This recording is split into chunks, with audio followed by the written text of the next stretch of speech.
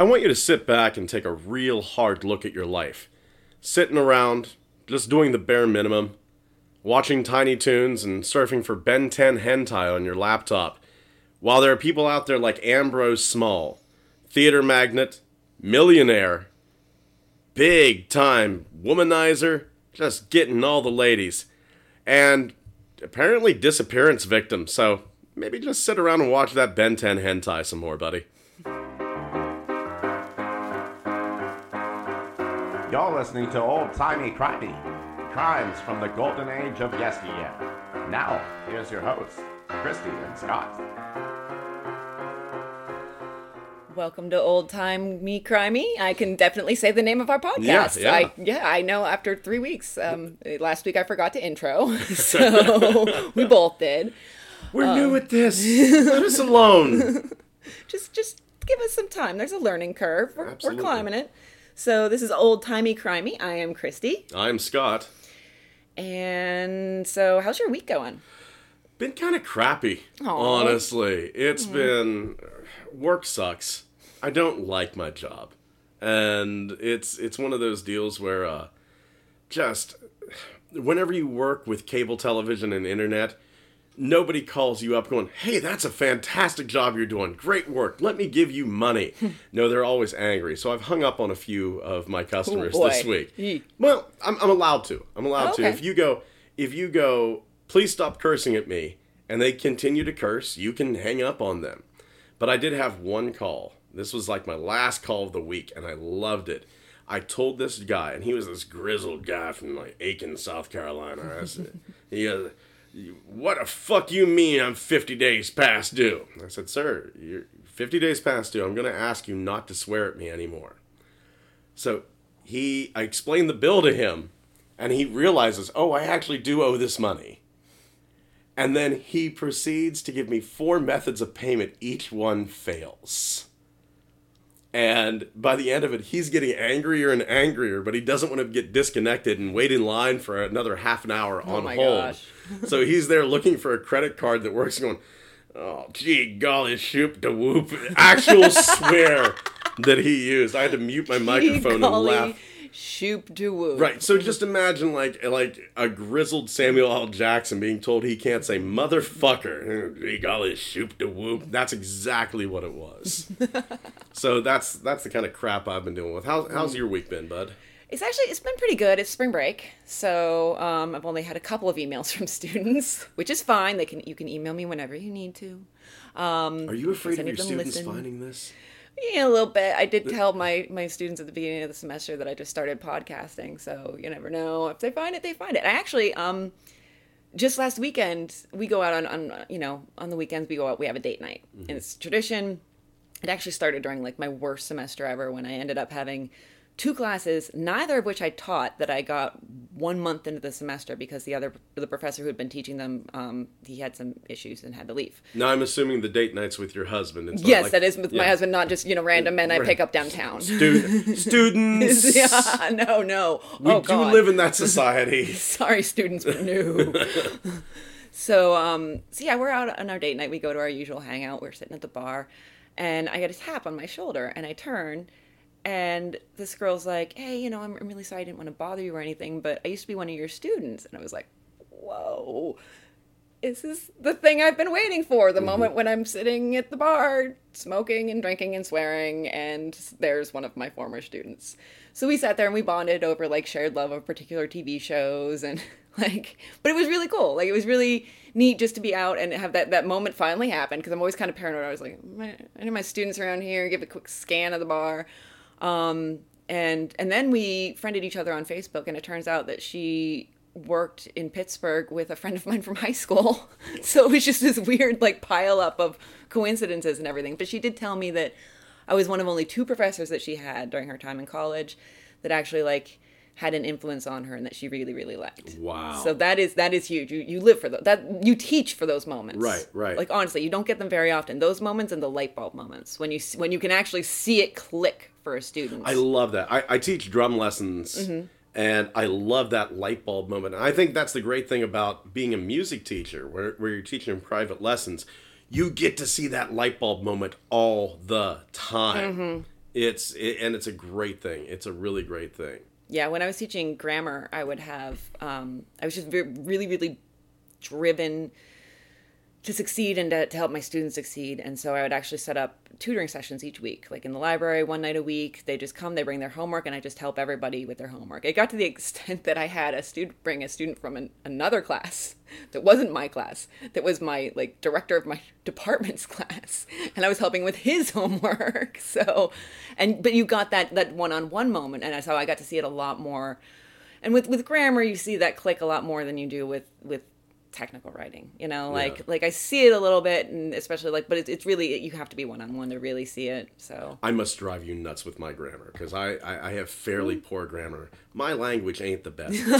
So it hasn't bothered me so far. There is one podcast I listen to that I've been struggling. I really enjoy it, and I'm not going to name any names, but I've been struggling with it a little bit because one of the hosts will have some he'll use less when he should use fewer. It just drives me up the wall. Every time I'm like, I'm still going to listen to you, but every time I just I just cringe. No, call them out, shame them. They must know the nadir of your pain. No, it's a good podcast.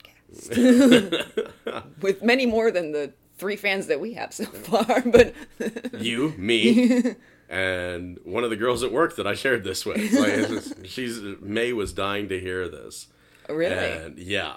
So I kind of gave her the MP3. So she got to hear the H.H. Holmes episode before anyone else. Oh, nice. Well, my husband's listened to it. We listened to the podcast together. So we have 4 fans. 4 fans, yeah. Yes, including ourselves. Well, yeah. We're popular. We're the ones that are the most important. Sorry, everyone. Yeah. Too bad. Yeah. So sad. It's all about us. Yeah, exactly. I mean, that is why you start a podcast, right? It really is. Because you're egocentric and you need all the attention. The whole game is, hey, look at me. Exactly, yeah. I'm not going to lie about it. No, I've always said, I had a moment when I was doing a play not in high school, in college. And the first week, the director went around the cast and was asking answer specific questions. And one of them was, why do you like to act? And my answer was, I'm ostensibly a middle child, didn't get much attention growing up. I like it. That's why I'm here. I'm 4 of 5. Yeah. So, I'm 2 of, it really depends on which side of the family we're talking. 2 of 4, 2 of 5, 2 of 7. Or no, that would be 5 of 7. Sounds like a Borg thing. Yeah, it's that's my family. Yeah. It is a whole bunch of, hey, look at me. But at the same time, this is a really fun way of expressing myself. And it's an incredible medium. It really is. I love, I listen to podcasts so much. I'll just sit there and listen to crime podcasts and cross stitch, or I'll listen to them when I'm at the gym, it's just, it's what I do. That's actually how I found our current episode topic. I was at the gym. I get on the treadmill. I put on my podcast. I keep the TV on because nobody likes to stare at themselves in the reflection while they're jogging on the treadmill. That's just unpleasant. I have the same thing whenever I watch porn and the screen goes black and I see my own face looking, oh no. Oh no, you never want the screen to go black. I'm a bad person. So yeah, and I'll flip through the channels to find something, maybe an episode of The Office or Parks and Rec or something, or HGTV. Yeah, what the hell is it? The Office is always playing on the ellipticals at the gym. Yeah, it always is. Yeah, it's 24/7 The Office. They found the magical channel that is 24/7 The Office that none of us have access to. Planet Fitness, tell us your secrets. Yes. So yeah, and I I went to the Travel Channel, and I don't even know what show it was, but it was something about mysteries, and they had the mysterious disappearance of this theater magnate, Ambrose Small, from Canada. So the great Canadian missing persons mystery. This guy, it seems like he's the Canadian Jimmy Hoffa. Yeah, really. Yeah. And yet at the same time, there's the one, it was mentioned in a book that I read. I didn't read the whole book. I just read the part about him, but I want to read the whole book because it sounds interesting. Death in the Peaceable Kingdom, Canadian History Since 1867 Through Murder, Assassination, and Suicide. It's a long title, Dimitri Anastakis, but we forgive you because it was a good little briefing on it. And Yeah, it kind of like compared it to like an E! News, like true Hollywood story type thing, because like he and his wife did kind of become like a star couple in a way. So yeah, he had quite the life and quite the disappearance. Yeah, yeah. Little side note. Do you know who the last person to see Jimmy Hoffa alive was? I do not. Who was it? George Norrie, the current host of Coast to Coast AM, the Art Bell thing. He was Hoffa's last interview. Wow. George Norrie interviewed him. Hoffa gets off into a car and disappears forever. Oh my gosh, I had no idea. No, I've Yeah, never heard that. There's so yeah. much out there we don't know. You Yeah. know, like I keep on coming upon new murders for this when I was worried that we would be, you know, like have a dearth of information, and all of a sudden, like I'm watching Murder Maps because it's spring break, and on Monday I watched Murder Maps and Crustish all day because Murder Maps on Netflix. Watch it, but we're gonna do some of those, so also listen to us. Well, I think I was really surprised because it was like, okay, we're gonna need subjects for this, and I start going into it. You went and to town. You sent me I like put those in Word. I was like, that is a list. yeah. We have, just with that list, we probably have enough shows. If we keep doing this weekly, probably enough shows for a year. Yeah, absolutely. I agree. And I keep on adding to it. Like, Yeah. I need to add my stuff from Murder Maps to it because I kept on coming upon really interesting ones. Yeah. So. Ambrose was not on the list. Yeah, no, he wasn't originally. He was an addition just last week. Just Yeah. a sudden addition. So yeah, he was born Peter Ambrose Joseph Small. He was a multi-name. 4 names, so he couldn't be a serial killer. So Absolutely. you got to have only 3, not 2, not 4, only 3. So I'm so screwed. With the 3 names. same, I'm so pretty much all screwed. of us are. Yeah. I actually think they do that so that like Lee Harvey Oswald, so that all the other Harvey Oswalds can then throw, no, I'm Harvey Joe Oswald. No relation. Yeah, absolutely. Yeah, that maybe that's part of it. Who knows? Or maybe it's just being called by 3 names all your life that sends you over the edge. So he was born in 1866 in Newmarket, Ontario, known as Amby to his friends. Isn't that quite the fun? Do you have a different birth? 1863. I saw a couple different dates. Yeah, I kind of just went with the first one I saw because lazy. Yeah, I had 1863. I actually have the Wikipedia page up here. Not that Wikipedia is the 1866. Yeah, but is a couple what I other have different here. sources I said I can talk, I swear. A couple other different sources said 1863. I think one said 1864. So it's kind of uncertain. Yeah, here I have 1863 on this other page I have saved. Mm-hmm. So at age 13, his dad actually owned a hotel in Toronto. I guess they moved from Newmarket to Toronto. He went to work at his dad's hotel, The Warden Hotel. The Warden Hotel was one source. Another source I saw said that it was actually like the Grand Something Hotel and was next to the Grand Opera House, which became kind of his white whale, except he got it. Yeah. Wait, did the fisherman ever get the white whale? I never read it, which is a shame because I have a cat named Hemingway. No, but I think that was actually, wasn't that, oh geez. That's Hemingway, Herman the old- Melville. Oh, is that Melville? Oh, I'm The a white whale. horrible English literature Yeah. major. It's Horrible Moby English literature. Dick. Moby Dick, of course, yeah. Yeah. I don't know why I was thinking Hemingway. Maybe it's just because he was I all have to about the mark sports you stuff. down as an F on I get this an F. semester, Christy. Damn. So yeah, he started working at his dad's hotel, doing the bar, and then he started booking entertainment, which was the beginning of his path. That was something. And he's, at this time, just a couple of years, probably by the time he's booking entertainment, he's probably just a couple of years past the age of 13. Yeah, not very old. Not very old at all. Quite an enterprising young lad. Yeah. What would you say? Probably 15, maybe 16? Yeah, it probably, like he just kind of like, I think he just got an idea that it was something that should happen or saw what was going on in bars around town, or maybe if the hotel was actually situated next to the opera house, like he thought, this will get people in after the show or before the show. Can you imagine being the act? Like, you go in and you just, like, pour your heart out. You've been practicing and practicing and practicing. And a 14-year-old goes, I don't like it. You're going to have to leave. Go pedal your little dog and pony show elsewhere, buddy. Which he might have said, knowing him. Dick. He He's a kinda was. straight-up dick.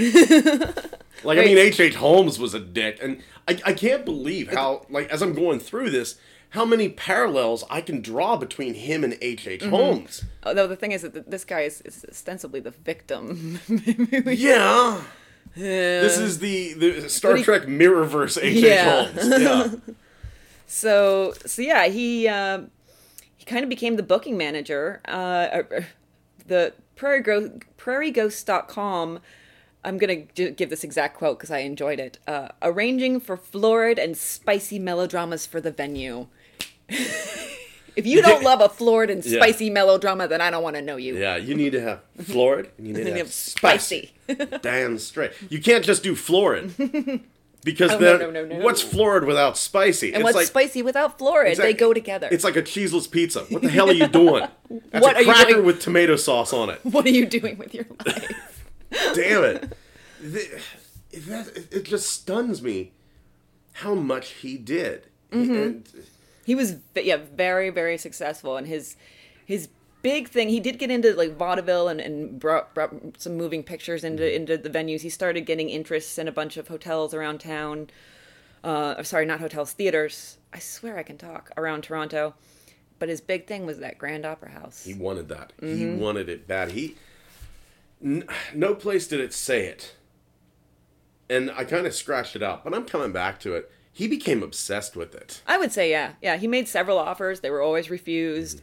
And, I think that was probably a big reason for his marriage, Absolutely. I mean, why do you marry the heiress to a brewing fortune who's your stepmother's youngest sister? Who belongs to a religious group that you hate. That you despise, yeah, if not for that, sweet, sweet money that you can use to buy sweet, sweet opera houses. Exactly. I really want this opera house. I guess the parallel for me would be like, I really want this Transformers collection. But there's this racist Nazi that I have to marry to get it. How badly do I want this Transformers collection? Oh, what is my parallel? Oh gosh, it's frogs in weird poses. No, I do that. I do that for money. I don't need it. No, I guess honestly, I hate saying this but I don't care about stereotypes. It's jewelry and makeup. It really is. These are the things I like: jewelry, makeup, and clothes. See, I would have hit you for travel. Travel, yeah. Oh, actually, yeah. Okay, thank you for knowing more about me than I do myself. That's travel, okay. Yeah. I do love travel. Although travel is a double-edged sword because it does make me very anxious. Like I'm already. Oh, you're that way too. Oh, I'm horribly anxious. Oh, I have to get all Xanaxed up before I can fly. Yeah. It's not the travel for me. It's actually, and I think this is part of my situation. Whenever I was younger, I didn't mind traveling. I actually drove from Minneapolis to Pennsylvania. Wow. By myself. Didn't mind it one little bit. Almost got killed outside of Indiana in a car accident. The van itself broke down and had to be replaced in Ohio. The rental van I was in. Didn't stress out about it one bit because I had family. All my family's dead. Oh, yeah.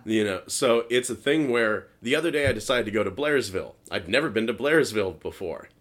And I freaked out because I'm like thinking, what if my car breaks down? Who would Oh, yeah. So I think for me, it's not having that safety net. So every move I make, because I don't have any family, I don't have a wife, I don't have children, I don't have living relatives. Every move I make has to be extremely calculated. Because if I make a misstep and fuck up, I am seriously fucked up. Yeah, I can see where that would cause you a lot of anxiety. For me, it's just the worst case scenario that always is playing through my head. And then like you, it didn't used to be like that for me when I was younger. My uncle, he was a pilot, and he had a little like 4-seater Cessna that he took us up in once, and he did the roller coaster where we went straight up and then we went straight down, and my poor mother on the ground probably got like 1 billion new gray hairs. That was when she started going gray, most likely, at that exact moment when 3 of her children were in the air. 3 of her 4 children were at the time were in the air with her brother-in-law, and she was like, oh God, he's gonna kill me. At least they're not with H.H. Holmes. Yeah.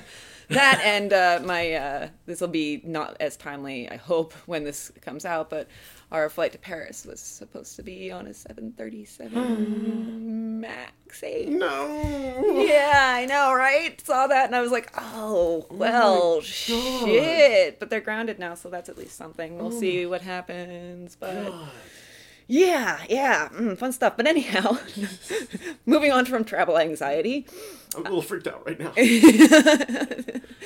Honestly, same still. Yeah. Small was a notorious womanizer. He loved the ladies. And he wasn't that tall. No, Like, well, his name was Small. Yeah, So he couldn't be which- that tall. which had- Not at all. I honestly had to think. Nice susicle, by You're the way. welcome. I was waiting.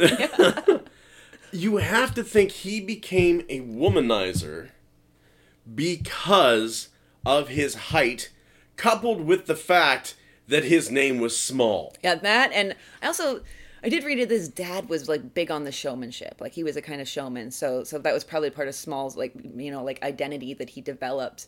And who knows, maybe his dad did some of that, and he's just like learning from example. But yeah, I think there was some compensation going on for both the height and the name. The whole thing with the womanizing. Yeah, I can see that. I can Yeah. see that. I had a trauma in my life. My wife ended up leaving me just out of the blue. And kind of like a couple of months after that, like I found Tinder. Oh boy. Yeah. And I cleaned up. I absolutely cleaned up. And I recently had to get off Tinder because I went, you're engaging in some dangerous self-destructive behavior, Scott. Let's bail right now. So Yeah, you were the Ambrose Small of Tinder. I was the Ambrose. I was the broke ass, no theater having Ambrose Small. You also didn't have a secret room that I know of. That you know of. I actually want to make a secret room in my house. It seems appropriate. Is it going to have soundproofing, drapery, a bar filled with whiskey and wine, a portrait of it's going to have a portrait of a nude woman. Let's just face facts. Or a lot of Transformers. I was actually thinking, make it the Transformers room. That way, whenever people come over, they don't see that, because that usually throws people. And just, it would be great to like, oh, you want to see something? Pull a book out. The shelf slides to the side. Look at this. I'm a freak. People die in here. No, I wouldn't kill anyone. So a portrait of a nude Transformer? Megatron in a sexy pose? There. Don't even tell me. I don't a want little to know. little side note. Oh no, we're going there. There is a figure coming out called Firebird RC that is essentially like a pinup Transformer. Wow. Yeah. What a world. It is disturbing. It is disturbing. And I will own it. And I want to get like one tiny pedestal and place it right in the center of my collection. No, that's what you should have the portrait of.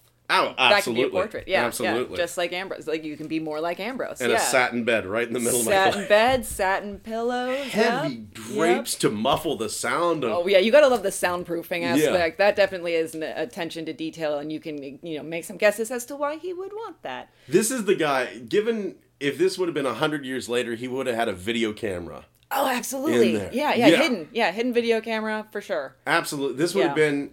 This guy is the backroom casting couch of 1919. Yes, he loved his starlets and showgirls. Yes. Loved to be seen on them. And many of them had their hearts broken by him.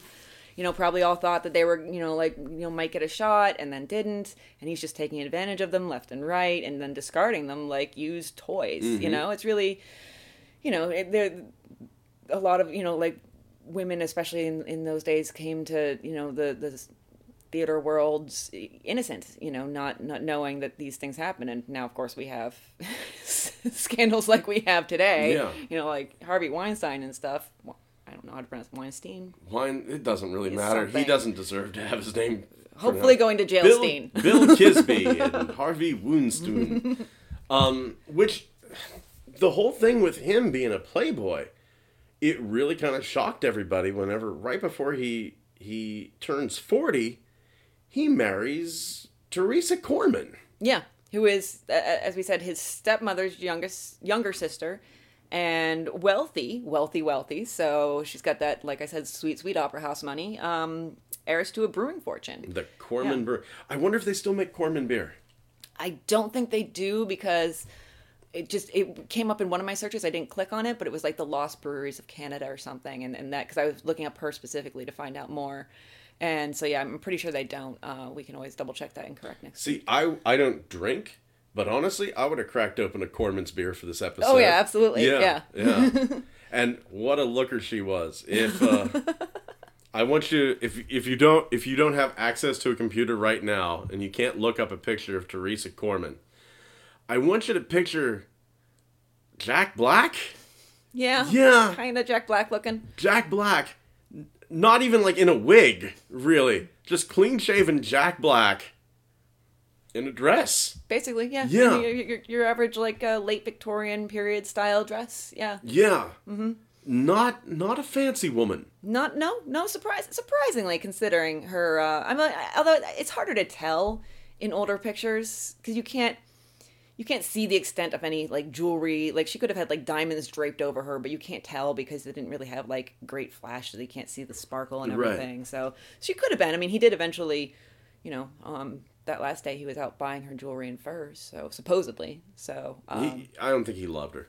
I don't think he loved her, and I don't think she loved him. This is not I mean, as of many marriages in this time period and beyond, this was not a loved marriage. He actually like hated many things about her.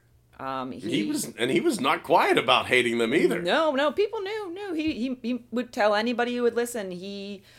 Complete strangers, he would tell them how much he hated children, how much he hated Catholics, which she was one, very devout, and the poor. Well, so far, I don't see anything that I disagree with. He's a liar. I don't hate Catholics. He didn't like, the children and the poor can... Poor children can go fuck themselves. Oh, God. That's our first T-shirt, right? Yeah. That's our first. The merchandising is just right there. Yeah. So yeah, he started. He really became more interested in betting. He was really big on the horse races. Like he would bet on like every horse race in America, fixed or not, and he would win the fixed races. Which sometimes there was some scuttlebutt that the person who wins the fixed race maybe was the person who fixed the race. He started. After this, he started gambling heavily, even for him. Yeah. So and there was a race where he won $10,1900. Yep. Mm-hmm. That's a lot of money. That's a lot of money in Canadian 1919 or whatever year it was. It was probably before 1919. Probably. Yeah, that's a lot of money in those dollars. And so yeah, he was known to just kind of disappear for time periods, to go off, carousing, betting, womanizing, all of his fun stuff. But in one source I found said that in 1918, which you gotta love the timing there because a year later, dun dun dun, Teresa, she had turned a blind eye to all of his womanizing ways for years, which honestly, a lot of women probably did in those days. Well, you think about it, though, if it's a marriage of convenience, this dude hates Catholics, hates charities, which Teresa was very much into charity. Oh yeah, absolutely. Why would you want him around? Yeah, she's probably just glad he's out of the house. Yeah. Like, happy to have her alone Catholic time. Right. and go give to the poor children. That's going to be the name of my sex tape, Alone Catholic Time. That's the name of my new band. So she actually found several obscene letters that his mistress, Clara Smith, or one of his mistresses, who the hell knows, had written to him. So somebody getting a little spicy. Now, have you found pictures of Clara Smith? No, I didn't. Did you? No, I did not. Yeah, I don't think she was like big enough. Like the Teresa was known and very, very well known. So, you didn't get pictures or portraits unless you were in the 1910s, unless you were a big name or, like a small family hired a photographer or something. See, I was super curious because I wanted to see, because this, apparently, Clara was his favorite mistress out of all the mistresses, right? And I can understand that because on Tinder, I had my favorite go-to girls. And, Lisa. Lisa was always my favorite go-to girl. Lisa was your Clara Smith. Lisa was a bit older than me, and we would get together and have some fun times. And then one day she stopped calling me. Oh. And she stopped answering my phone.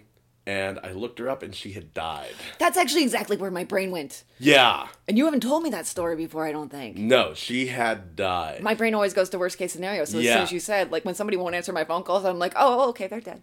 Yeah. I get In this very, case, very it was worried. very true. Oh my gosh, I'm so sorry. Oh, that's okay. That's okay. That's It was a rough one. It was a weird situation where you just go, I wonder why Lisa's not calling me. That's why.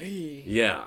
Well, it wasn't the case with Clara Smith. She was still seeing him. Yeah. Which is interesting. But yeah, Teresa found all these letters. She just laid them out on the dining room table. And a nice dramatic, but quietly dramatic move. You got to admire that. Just presenting them. You know, the balls on her. Just Yeah. be like, here, husband, I have evidence of your wrongdoing. We're making very, like, big Vanna White gestures here. Or like, what do they call the girls at the, like, boat shows and stuff? The presenters. I don't know what the...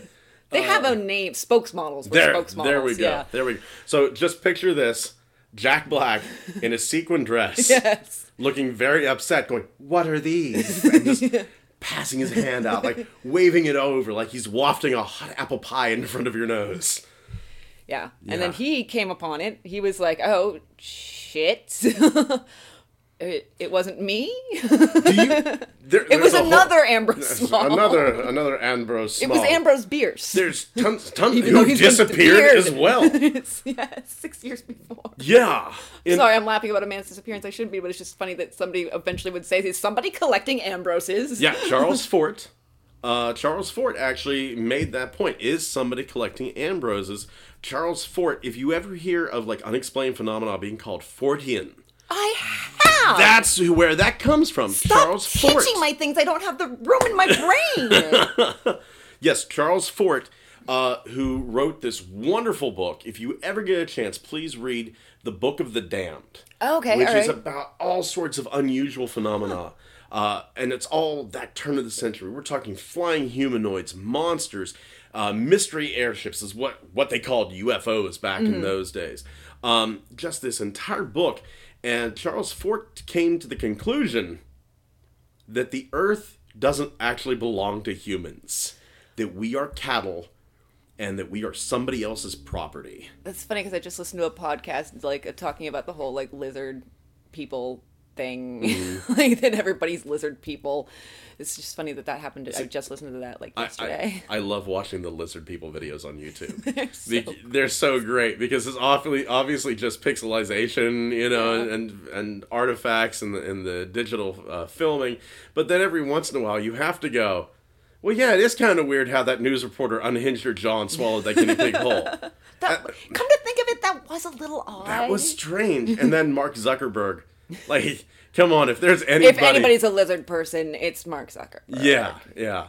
I want to know, yesterday, if you're listening to this now, yesterday is the day that Facebook went down for so long. Yes, of course. Which actually caused havoc with my other podcast because that's how we communicate before the show. Caused havoc with mine because I was right in the middle of doing all the social media for our release. Like that day we had an episode release and I do the social media and it was like, I can't access anything. I could get on Twitter.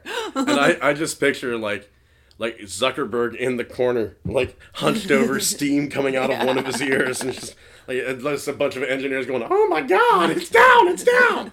That like the Zuck is actually Facebook, and like his head flies open, and a little lizard crawls out and goes, and just dies, and they replace him with a new lizard. We need to make like an illustration where it's like Zuckerberg's face like merged with the Facebook logo. Absolutely, Yeah. absolutely. So yeah, back to small. Sorry, that's okay. No, we're tangent-y today, but that's fine. It's good. It's fun.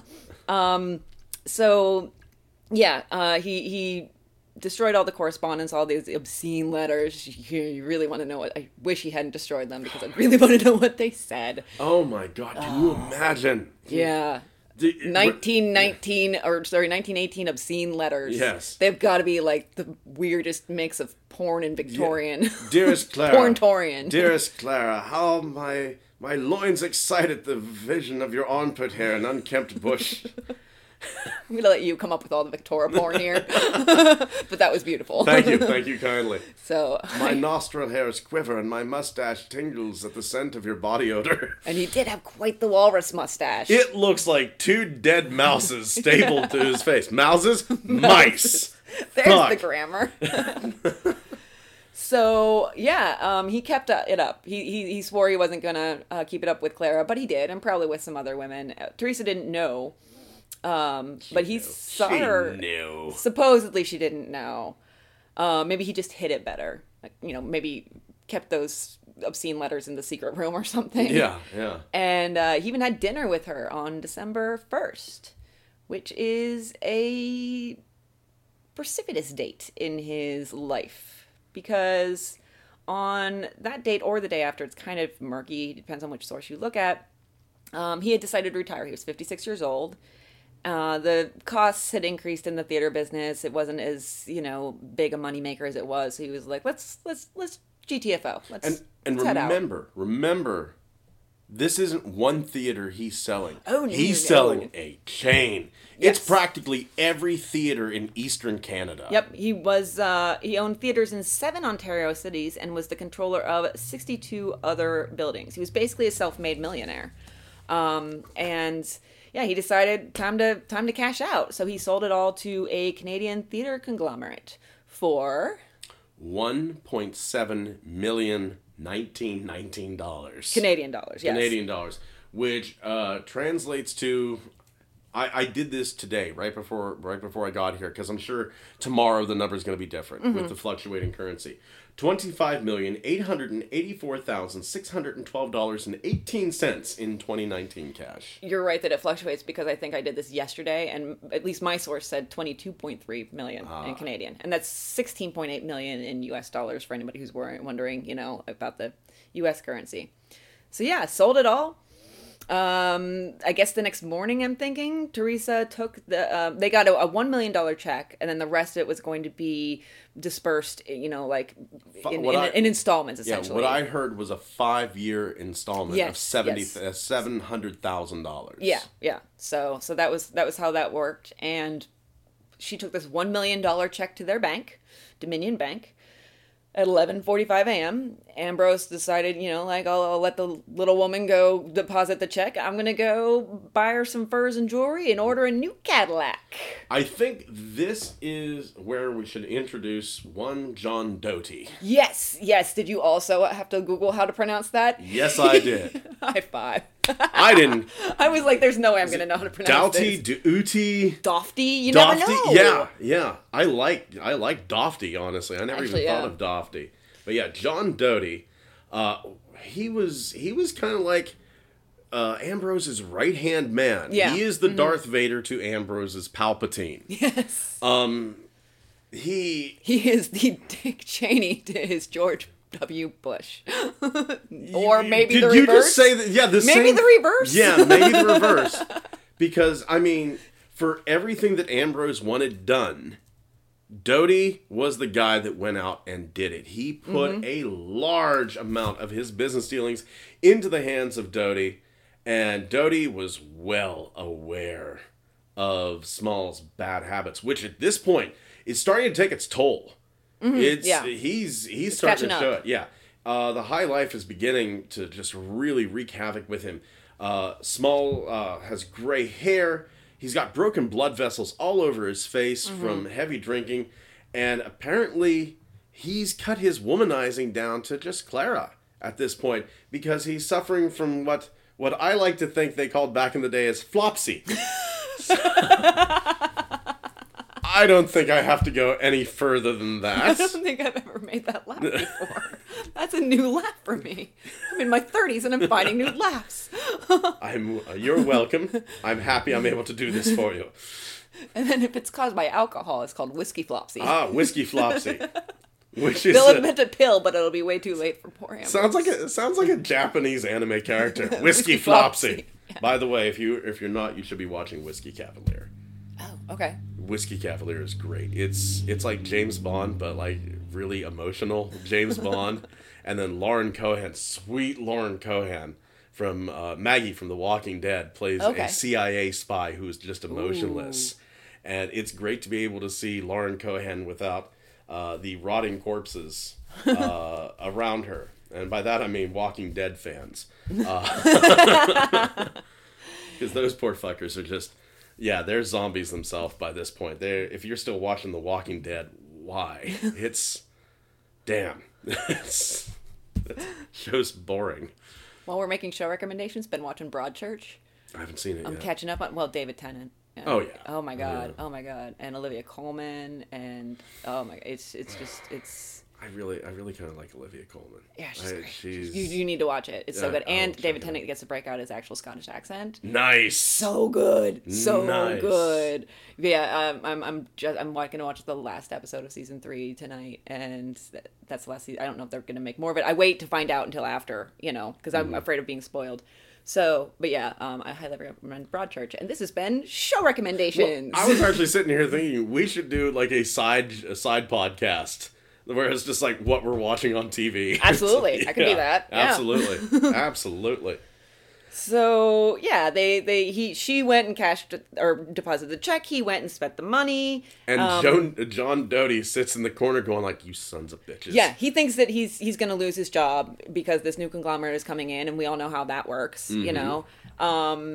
He's supposedly not, but he doesn't know this. No. Yes, and so Teresa would later tell the cops that Small said he'd be home by 6:00 that night, and she told her sister that afternoon that they were going to travel the world with all their newfound money and furs and jewels, and maybe that Cadillac would come in handy with the traveling. So, and then so he met with his lawyer in his office. Small did at the Grand Opera House. The wonderfully named EWM Flock. See, I have FWM. I wonder which it is. Let's go to the Wikipedia. Let's see here. See, FWM on Wikipedia, and I have, looks like EWM on this other page. I don't know if the microphone is picking it up, but Hemingway is singing the song of his people. Aww. Yeah, I have EWM Flock on prairieghost.com. So you see that this is part of the whole. It's both the thrill and the frustration of researching these things, is you find so many different details in different places, and some of them are discrepancies, like birth years and names, and all this. I mean, that's part of what I love it, but it's part of why I'm always like I like to have details right. So I'm always like, what should I write? So I've just kind of started to like just ditch the anxiety, and I go with the first thing I read. Well, honestly, that's the detail that's right. I think that's the beauty of you and me both doing our own separate research. Oh, absolutely, on this, yeah. Because then we can kind of go, look, here it is on here. This is what it is over here. If you happen to be like with the moderator or the owner of Prairie Ghost, could you do something with the color and font? Because please, like my eyes feel like I've gotten a Fast Cosby done on them. It's God. It's bad. It is. It was very. It's nicely done as far as content is concerned. Absolutely. A little bit overwrought, maybe, but that's where we got our spicy and florid from. Exactly. So we can't complain. But yellow font on black background is a little rough on the eyes. Somebody's a Steelers fan. I was seeing spots a little while later. Yeah, and I found that like at 2:00 in the morning in a dark room. Oh God! And I went, oh, Prairie Ghosts, because I love Prairie Ghosts. Mm-hmm. I've gone there. They have like a ton of stuff about like Mothman up there, and I hit that, and just boom, and it's like my eyes shot out my ears, and it was rough. And if you've ever tried to rethread your optic nerve through your ear canal... Stop, bye, thanks. As soon as somebody says optic nerve, let alone thread. Oh, God. Yeah, I'm literally... I can't read my papers with my eyes closed. I found Christie's kryptonite. Oh, I have several kryptonites. I have many kryptonites. I found Christie's red kryptonite. Spiders, onions. Really? Spiders? Oh, yeah. I mean, I know they eat the bad things, but they creep me out. See, I only have like one animal that I'm afraid of. Snakes. Oh yeah, I hate snakes. Yeah. We won't go into my snake stories. I have snake stories, but I do. another episode we'll go into my done. snake stories. Yeah. Snake stories. Snakes. Old-timey crimey. That's our new podcast, Snake Stories. Tell us your stories about snakes. But yeah, E or FWM Flock. Yeah, love that name. He Small goes to like Flock and goes, okay, take care of this. Here's this paperwork. Sign this. Smoke this cigar. Drink this drink. Laugh it up. Oh, by the way, whenever you see Doty again, could you tell him to expect a raise in pay because Flock's firm is going to hire him. Yeah, yeah. Yeah. And Doty doesn't know this, so he goes to a safety deposit box that has a bunch of victory bonds in it. Small's victory bonds. Yep. And with Smalls, he either had on his possession or stole Smalls' key to the safety deposit box, $100,000. Yeah. And he goes, motherfucker, that motherfucking Smalls. And he's probably thinking, I'll fucking kill him, but I'm just gonna take these bonds. And he takes the bonds. And disappears that exact same day. Yeah. So they both disappeared the same day, which it depends on where you read it, honestly, where you read the story, the impression that you get. Because, honestly, before I had read more into it, when I was just at the point where Doty had disappeared, and before I knew more, I honestly thought they disappeared the same day. I didn't know as much about his, like, hatred of Small. I thought, gay lovers have to live their life. Yeah. Yeah, that's what I thought. I was like, oh, a revelation. Then the next day I come back to the research and I was like, oh, no, that's totally wrong. No, that's just so wrong. Whenever I first did this, the thought did cross my mind. I've started to, like, whenever I research anything now, I start to sketch out, like, a little timeline. Oh, yeah. The first time I ever saw that huge discrepancy in time was whenever I was researching the Roswell crash. And you get the idea of the ship crashed in Roswell, and then the military's out there the next day and cleaning up. That wreckage laid out there for 2 weeks. Wow. Yeah, and that kind of blew my mind that just laid out there for 2 weeks, according to some sources.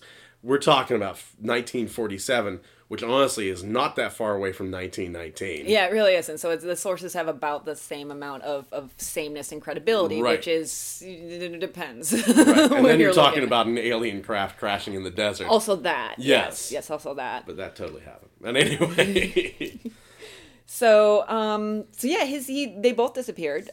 Depending on who you believe, either Flock was the last person to really see him, or a newspaper salesman down the street, like a guy with a newspaper stand. There was a vicious storm that day. Yeah, really snowy. It was in December 1st or 2nd. Yeah, and it was bad. Small was in a really good mood. He was smoking, he was drinking, he was laughing, and he left the opera house. He bundled up, pushed out against the weather, and supposedly he went to a newsstand to check racing results. This was a habit that he had. And I have to believe that this newspaper man is the last person to see him just because of this guy's a creature of habit. Yeah, and the sighting was later discredited as him just trying to get more attention or something like that for his, people go to the stand where he was last seen. But I do totally hear you, and I feel like I'm leaning towards that you're right. That seems like a very credible, just because you're a gambler. Yeah, your only source of information on the horses is to the newspaper stand down the street. Right. So what do you do every day when you leave work? Right. This guy is falling apart. This guy is literally falling apart. He can't stop putting his penis into anything with an orifice. He's a total monster, and honestly I wouldn't have Ambrose Small any other way. He's literally got essentially $25 million. It's $1.7 million, but he's got $25 million in his pocket. Not in his pocket technically. He when he disappeared, that money was in the bank, and he had not very much cash on his person. Let's face it, at this point, he's seeing it as in his pocket. Yeah, exactly. Right. I just wanted to make sure that was clarified, so that people didn't think that obviously he ran away with the money. No, he didn't have the money. No, he did not. Yeah. He absolutely did not. What would be the first thing I would do? Let's say I'm Small. What's the first thing I do? I have $1.7 million in the bank.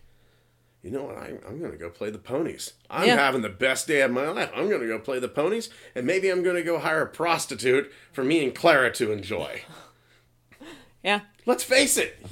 That's what he would have done. And he's going to get drunk and really use the hell out of that secret room. Yeah.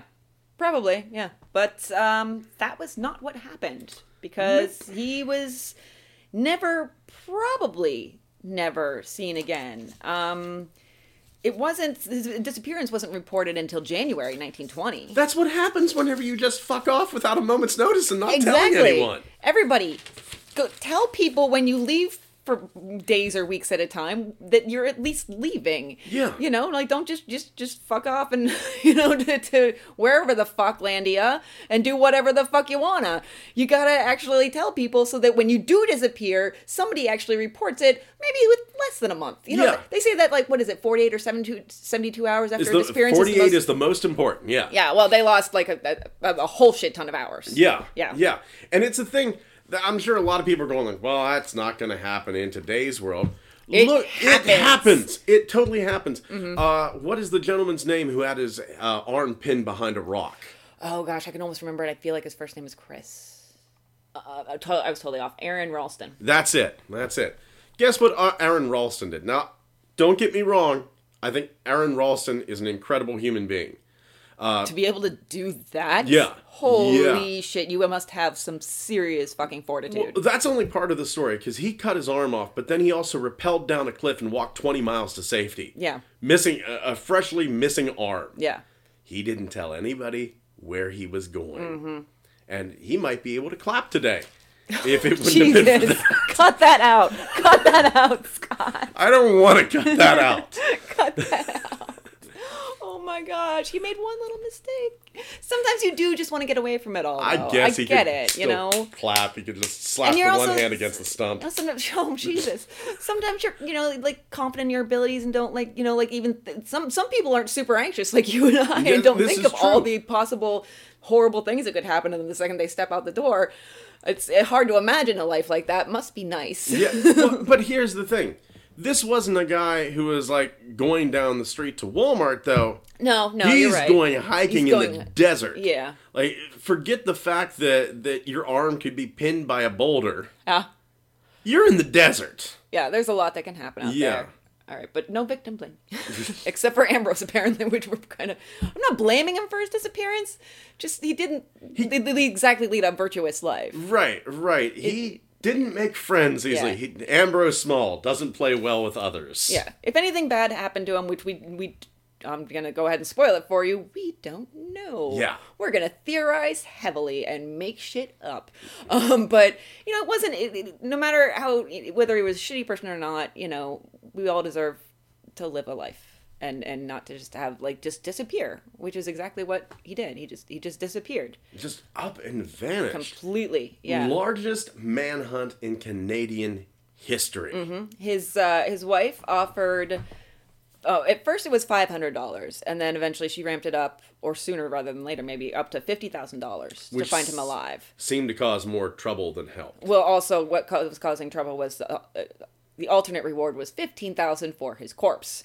So people were just bringing corpses in left and right. Mr. Holmes, good to see you again. Yes. Got me some Ambrose Small right here. Just bodies left and right. So, and they would all claim that they were, the bodies were Ambrose. So this was keeping the investigators and the medical examiners and such busy, looking at all these random dead bodies. Although apparently they only had to look real quick because, you know, when the cops have particular information that they don't release to the public. Mm-hmm. Well, Small had hammer toes, and they didn't tell the public that. So I guess really all they had to do was look at the toes, but maybe they were just so inundated with bodies, you know, and probably there were a couple of hammer toes that came in that they had to check, you know, like, okay, it's hammer toes, but is it him? It's hammer toes. Get any woman on the streets of Toronto in here. Yeah. Just pull his pants down. Let them take a gander. They'll be able to identify them. Yeah. So, yeah, the wife, Teresa... she thought that Small had fallen into the hands of a quote-unquote designing women. And yes, I do have in my notes, Delta Burke, maybe? Nah. If anybody's going to kill anybody, it's Annie Potts. Oh, absolutely, yeah. No, I love Annie Potts. Me too, but I'm just saying, out of all of them, the one that's capable of murder, and I think she admitted herself, Annie Potts. She was in Ghostbusters. She has clout. Yes, she does.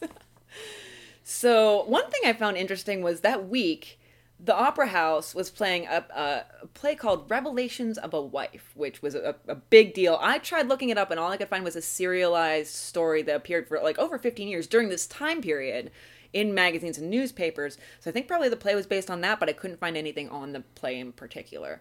But it was got full houses, and I was kind of thrown off by the fact that the police analyzed the plot and its themes, but found no leads. This play was not, picked by Small for its cryptic hints as to his disappearance. And I'm like, is this something he did on the regular? Was he like, what should I show?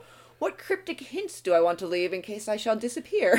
One of the detectives in this, let's see if I have his name here. One of the detectives in this was really fond of woo-woo out there kind of deals. Like he would get psychics out there. Oh, I have a whole thing about one of the criminologists supposedly. Austin Mitchell was the original chief investigator. I'm not certain if that was him. Yeah, I'm not sure. But yeah, they did bring in some interesting people, but we'll get to that because I think that's a little ways down the line. Vienna criminologist, Dr. Maximilian Langsner. That's the guy I was talking about. Yeah, yeah. Yeah, he claimed that he was able to use psychic thought processes to find missing men, and it's just they put him up in the finest Toronto hotel, absolutely paid for it on the city's dime, and so he had seances, he did astral trips. And he would call the police and with his revelations and say, go find him. Dig up half the countryside. And nothing. So the detectives were not happy about that. And so Langsner said that the policemen were, quote unquote, clouding his vision. Well, they even got the author of Sherlock Holmes, Sir Arthur Conan Doyle, in on this. Well, they got him interested in it, but then he wouldn't actually get into it. Yeah. It was basically he was like, oh, that sounds like an interesting case. Then he was like, no, but all these are more interesting. that to me is just so weird that they get Arthur Conan Doyle. Yeah. That's like going you know what? We're having real trouble solving this murder. Get Angela Lansbury. Get her out here. Or the person who wrote. Did she write? I don't think so. Okay. But it's akin to Agatha Christie, or who's mystery authors? I don't know. Agatha Christie, but she ended up disappearing for a while too. Yeah. Actually, speaking of Doctor Who, there was a whole episode about that. Oh, yes. It was all wasps. It was the wasps. I mean, obviously, that is the obvious answer. Come on, I don't see why anybody didn't come up with that before. Jesus, what a fool we were. We couldn't see the forest for the trees. So naturally, they did question some of his mistresses on Mrs. Small's behest, but nobody really seemed to be a likely candidate to have engineered whatever happened. And they interviewed her, Teresa, many times. And at the end they were like, okay, yes, she definitely hates her husband. No, she's not capable of killing him. That was their decision, and which seems a little okay. People can hide things. If maybe she couldn't hide that she didn't hate her husband, but maybe she's able to hide that she killed him or was part of a plot. I don't know if you can tell I have theories, but I love that now, 1 year later, we have a break in the case. We find Dodie. Yeah, right? Yeah, we find Dodie. No. And people are going, oh, go ahead. I love how we find him. Dodie just and everybody loses their shit of we're going to find out what happened. We caught the guy that probably did it. John Dodie. He's here. Yeah. It would be this would be akin to right now finding one of the passengers of MH370 eating in a Chinese restaurant in China. The nationwide notice that they put out into Canada, it creeped its way into the U.S., or at least the northern U.S., so it gets into Oregon, a small milling town. A man known as, are you ready for this? Mm-hmm. Three Fingers. Good old Three Fingers. I wonder if there was something wrong with his hands. I wonder if it had something to do with the mill. I guarantee it. So he saw the notice, and he's like, hey, this guy looks kind of familiar. Kind of looks like my manager, Charlie Cooper. And that's who it was. It was John under a fake name. And he didn't learn until he'd been captured about the whole promotion and salary. Gotta get some tremolo in there. So yeah, he's extradited back to Canada, stands trial, only convicted on the bonds, on stealing the bonds from the safe deposit box, and went to jail for 5 years, but they couldn't find any evidence to tie him to the kidnapping or a murder or anything like that. And he claims, to the day he died, he's claiming, nope. And he was upfront. He was, yeah, I stole it. I was pissed. Yeah. But I didn't throw Emperor Palpatine down the shaft. I love that how you keep on incorporating that in. Very nicely done. That's exactly who it is. This is 2 podcasts now where we have a bad guy, and make no mistake about it, Ambrose Small is a bad guy in this. He's not the bad guy like H.H. Holmes was, but he's got a fucking minion. Yeah, really. A minion that in some weird way turns on him. Well, he'd even, there were rumors, so we're just relying on rumors at this point, but there were rumors that he had said to a friend, one day I'll kill Ambrose Small. But when you have a disappearance of a theater magnate, everybody knows you look at the Darth Vader and the beer heiress first. Yes. Those are the first places the police look. Everybody knows that. It's common knowledge. Yeah. So yeah, he wasn't connected. Some people did say that he and Teresa were lovers. But again, these are all rumors, but a lot of what we have is rumors, that they conspired to kill him, burned the body in the furnace of the theater, which is actually, I do believe that. I believe the body in the furnace part. That's convenient. That is very convenient. So, but yeah, so that was an interesting side note. When you're reading about a disappearance and you see that somebody very close to them disappeared the same day, you're like, what? Wait a second. No such thing as a coincidence. Yeah. Except here, I guess. Yeah. So yeah, you had that happen, and then a couple years later, 1921. Excuse me, I'm just burping all over the place. No, You're that's welcome, okay. listeners. Enjoy. You burp. I'm going to sniff because I'm still fighting off that cold. Okay. If you need a Kleenex? No, I'm good. Okay.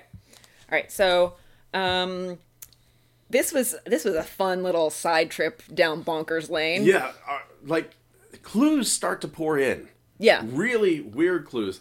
A gentleman named George Suit saw Smalls pushed into a car. Oh, yeah. He just comes through and goes, yeah, I saw him pushed into a car. I thought it was weird. And Albert Ellison saw 4 men burying something in a ravine. Yeah. Close to where Smalls disappeared. And then a lady, this is the one that fascinates me. Mary Quigley. Did you read Mary Quigley's? I glanced over it. She saw a prayer for the deceased Smalls pinned to a convent wall. So, and it was like, let me look up exactly what it said. Quigley saw, let's see here, Control F, Q, U, I, G. It says this was pinned to the wall of the Convent of Precious Blood, requesting prayers for the repose of the soul of Ambrose J. Small. Several days before he vanished. Somebody was planning this. Yeah. I mean, if that happened, it seemed to bring some people out of the woodwork, with some interesting theories and thoughts. How many people have tried to insert themselves into the Jimmy Hoffa story? Oh yeah, absolutely, yeah. And you have that with a lot of things. Like a lot of cases, people just they pour in. It tends to bring out people with eccentric ideas, shall we say, because there's they're either they want to be part of it, or there's attention to be had, or it's just part of what's going on in their head at the time. You really don't know, but you do get. And that's, one of the reasons why they hold back information like hammer toes, is so that, when all this information starts pouring in, they can start, or these corpses start pouring in, they can roll it out. So yeah, lots of interesting information. And, a couple years pass. It wasn't until 1921 that in Des Moines, Iowa, there was a man who claimed... Well, a private detective, John J. Brothy. I love that name, Brothy. I like saying it. Brought him in, and this is a quotation, Scott. No, I want to say it. half-crazed cripple. Quotation marks around that. I'm doing air quotes for him. So yeah, he had a man that he claimed was small. The guy. Well, the guy doesn't claim to be small at first. He gives his name as John Doty. Yep.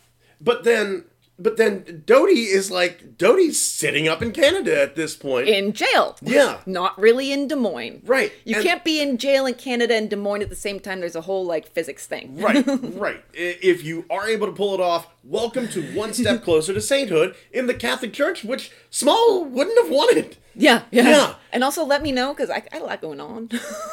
I could stand to be in two places at once. It would help. Great. And if you could erase my memory of being at work. But he claims to be John Doty, but he bears a striking resemblance to Small. Yeah. Dude has a gunshot wound in his neck. Yes. A serious concussion. Yeah, he'd been accidentally stricken by a car and badly wounded.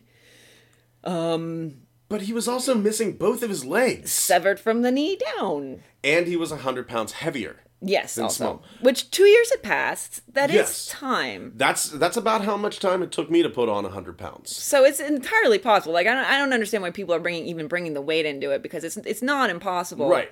At all. You can definitely gain weight faster than you could lose it. If it was like he was 100 pounds smaller, I would be like, well, that's 35 pounds, and also that's probably a problem. He is missing the legs. Well, it's true.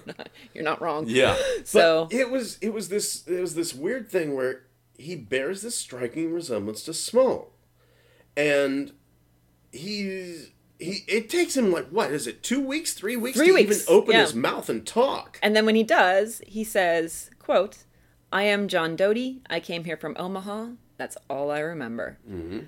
What the fuck? I would be curious, and that seems to be where this whole half-crazed cripple thing ends. Quote. That seems to be where it ends. I'm curious, where is this guy buried? Yeah. Who the hell knows? Because honestly, if this is Small, then DNA could be gathered from it the same way that they gathered it from Holmes' corpse. That's true. Yeah. And I'm sure that there are still family members of Small out there, probably more than we know of, because contraception was not as good as it is now, and today it's not even 100%. I didn't even think about how many of those showgirls must have gotten knocked up. Oh my god. Oh, those poor girls. Oh my god. Oh.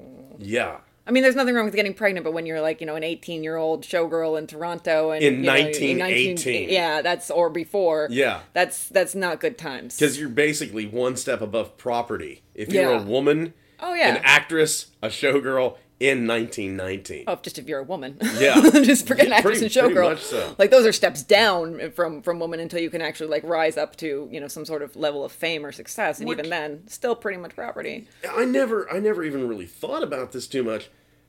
For that time period, Teresa wielded an incredible amount of power for a woman. She really did. You know what? I didn't think of that either. She was influential in his investigation. I mean, wealthy. Money makes the world go round and makes the, heiress more powerful. Excuse me. Makes the heiress more powerful. Christy's drunk. Like Ambrose Small. She's graying. The blood vessels are bursting in her face. Gonna go find myself a showgirl. She has a secret room someplace. I haven't found it. I'm convinced it's here someplace. We do actually have a room in the basement that I call I knew it! No, well, no. I call it the murder room, but that's just because it scares me. It's right next to where the furnace is, but it's this side room off in the basement, and there's no light, and it's where the oil tank is, and it's just, I call it the murder room, because I'm either somebody was or will be murdered there. It's destiny. This room's destiny is murder, essentially. See, my house that I live in, people have died. I was told by the previous owners, people were born in the house, people died in the house. And the front room where my sectional sofa and the foosball table was where they had the funerals. Oh, fun. Yeah. I wouldn't be surprised if somebody died in my house, because there was an elderly couple in the last year. Well, most of their life. But yeah, so I wouldn't be surprised. I do hear noises sometimes and things fall down in rooms where people aren't. That's me. Sorry. Just trying to freak her out. Nice try. So yeah, she did wield some influence in his investigation, but he was declared dead in 1924. And that's kind of when... See, I have 1923 once again. I have Conflicting 1924, things. and then I find it interesting. It kept on getting brought back up again. Yeah. Like the criminologist wasn't until 1926. But they start seeing him everywhere. He becomes like Yeah. Elvis Presley. Yeah. There were rumors that he owned a hotel in South America. That he Going was, back to his roots. Yeah. Hotels. Somebody said they saw him in France with a woman under each arm and a bottle of champagne clenched in each fist. I mean, honestly, if you haven't staggered down a street in France with a woman under each arm and a bottle of champagne on each fist, you haven't lived. I guess I haven't lived, but I know what I'm doing this summer. And famous magician Harry Blackstone goes, yeah, I saw Ambrose. He was again in a cantina down in Mexico. Just sightings left and right. Yeah. I mean, I guess when you're famous and you disappear and it becomes this ongoing mystery that captures people's imagination. It happens to this day. You don't Yeah. even have to disappear. How many Tupac sightings do we have? Yeah, right? Yeah. You can have like definitive evidence of a death, but it's like some people just won't let go, or they want to believe, or whatever. Or there are doppelgangers. There are Yeah. people who look. That woman at the jewelry store, like she was like, "Do I know you from somewhere? Have you come in before?" And I'm like, "No, I never have." She's like, "You look so familiar." And I do have a doppelganger running around somewhere. I've had multiple people see her in our town. My husband has a doppelganger, who unfortunately for my husband, when he was like turning 28 and he still looks like he's 16, the doppelganger was running around in a nearby town causing trouble with the police. The doppelganger was only like 18. The police mistook my husband for the doppelganger. Remember the Colorado shooting? Oh yes, that's Oh right. my God. When we saw that guy on the TV and everybody was like, "Oh my God, where was your husband today?" It was a few years ago. We were all having a party night at our friend's place. We were playing games. And we had heard that there had been a shooting. I believe it was in Colorado. And Yes, it was wasn't it a senator? It was congressman or senator. I can't remember.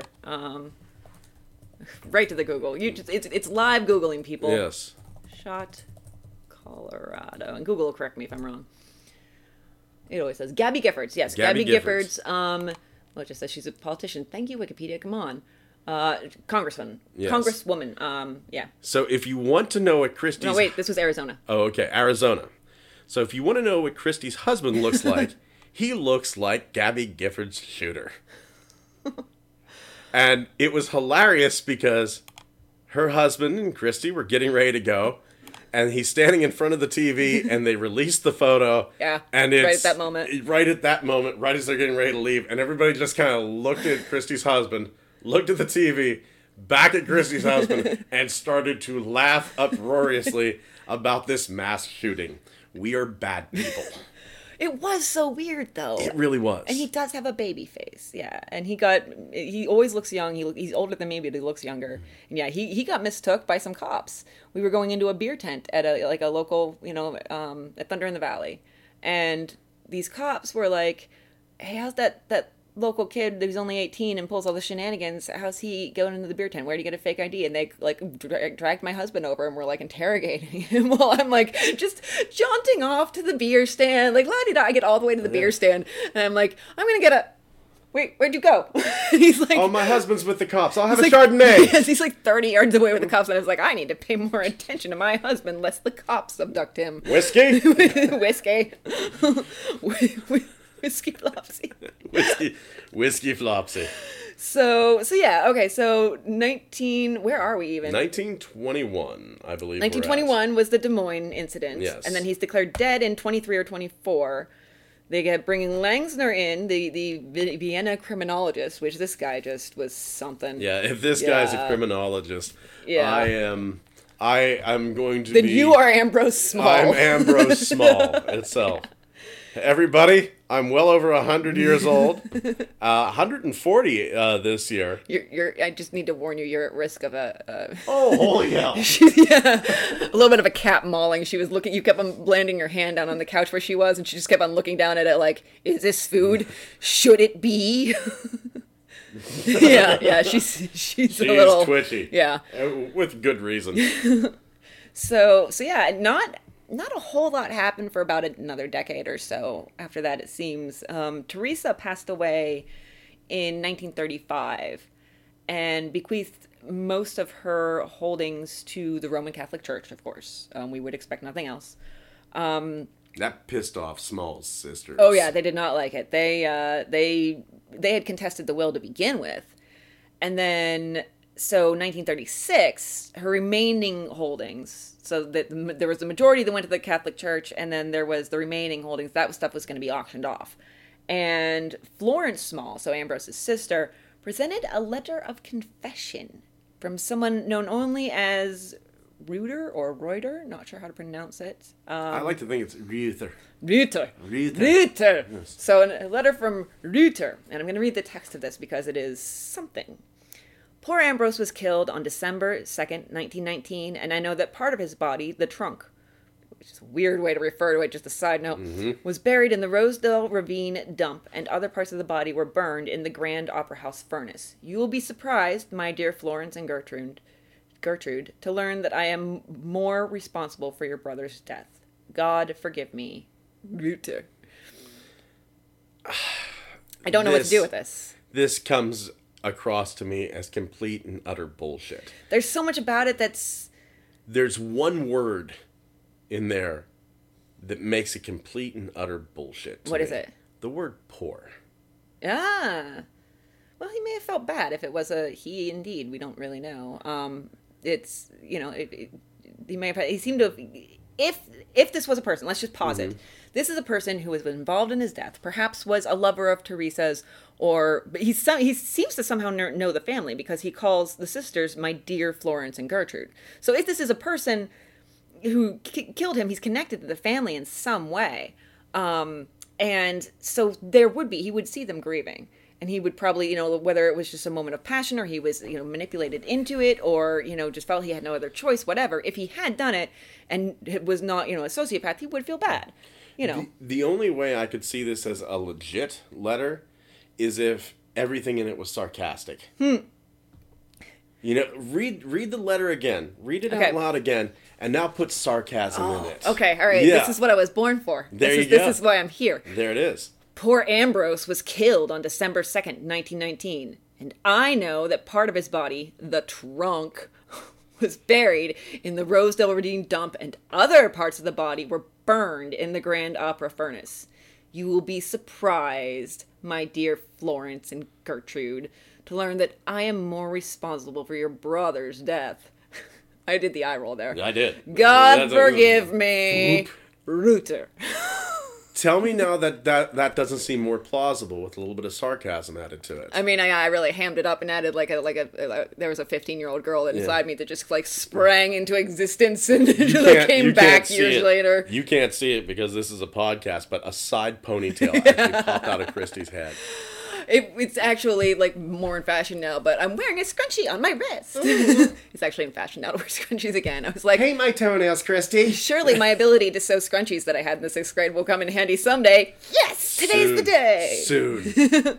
So yeah, this letter is so weird. It's never really been authenticated in any way. Nobody's allowed to see it. Yeah. And there's no really mention anywhere of who this could have been. It's not like they came up and said, you know, like, here's this letter from our friend. No, they just came out with this letter, and it does feel like it was brought up in that moment. Like, I do feel that if it was written by a real person, not a real person, but not a real person, they were real people. If it was written by his killer, then I do feel sincerity in it because I would feel like somebody would hopefully be sorry about that, especially if it was a friend of the family or, you know, like something like that. There's an amazing lack of detail in the letter, though. There is. And his timing, the timing of bringing this letter up, like, oh, our brother's been dead for all these years, but, oh, you're trying to sell off the rest of, you know, like, your stuff that we think should be ours. So what do? Well, we write a letter that makes it seem like, you know, maybe you could have been involved in this, or maybe like that opens some suspicion and can at least stall anything like that. Like there's definitely two very different competing possibilities, multiple competing possibilities actually, like a spider web of possibilities snaking out from here. So yeah, but that didn't. They still went on with the auction. It didn't really influence anything. It just was an interesting development for sure. Really, it seems like the only things that we can be certain about, Ambrose was a dick. He was not a great guy. Yeah. He was not a great guy. Didn't deserve it if something horrifying happened to him. Let's state that outright. Nobody deserves, if they're brutally murdered or, like you don't deserve to have your life taken. But he was not, like that whole like don't speak ill of the dead thing. He's got to be dead by now no matter what. Yeah. It's like people don't stop being assholes just because they die. And he kind of was an asshole. Yeah. The two things I'm certain of is Ambrose is or was a dick. And no one knows what happened to him. Yeah, everything else is up in the air. Yeah, yeah. They did reopen the case in 1936. The Ontario Provincial Police Inspector Edward L. Hammond. He did some re-interviewing of witnesses. He got the reports and other documents, and so his conclusion. All right, so this is the police actually coming to a conclusion that's not, oh, his wife probably didn't do it, but she did hate him. Was that Small was murdered. His wife was the main person behind the plot to murder him.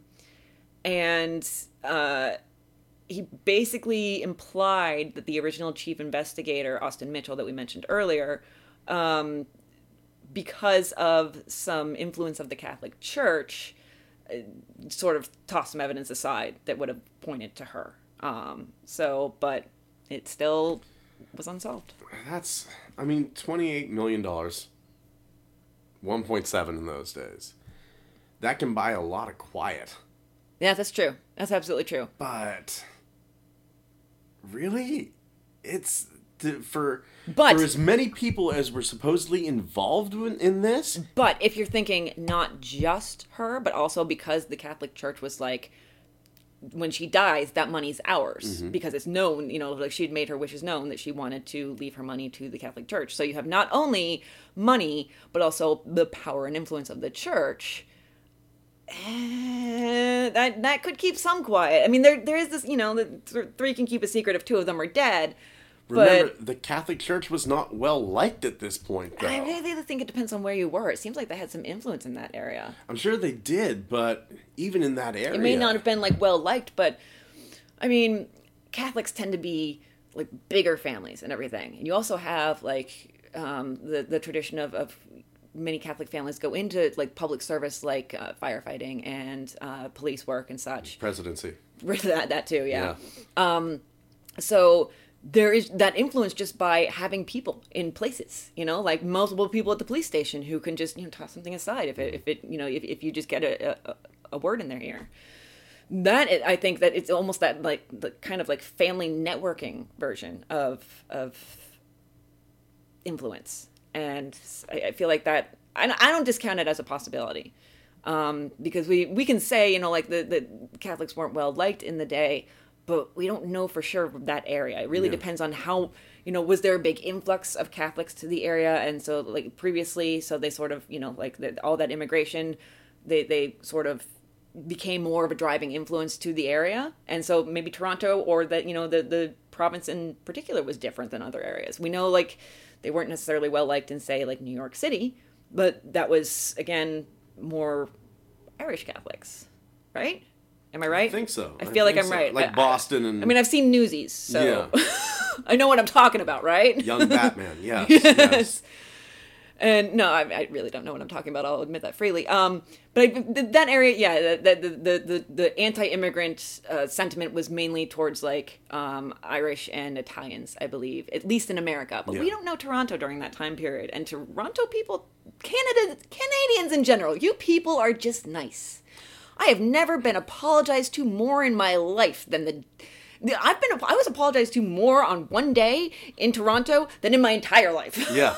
Altogether. I will give you that. Hey, welcome to Canada. I'm sorry. It's... So I can see them being like 1919 Toronto being much more tolerant than 1919 any city in America, basically. Although I must say Quebec.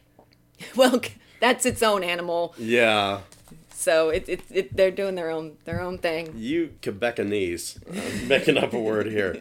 I've had some run-ins. I've It's never... Quebecois. Quebecois. You Quebecanese. Just completely ignore me.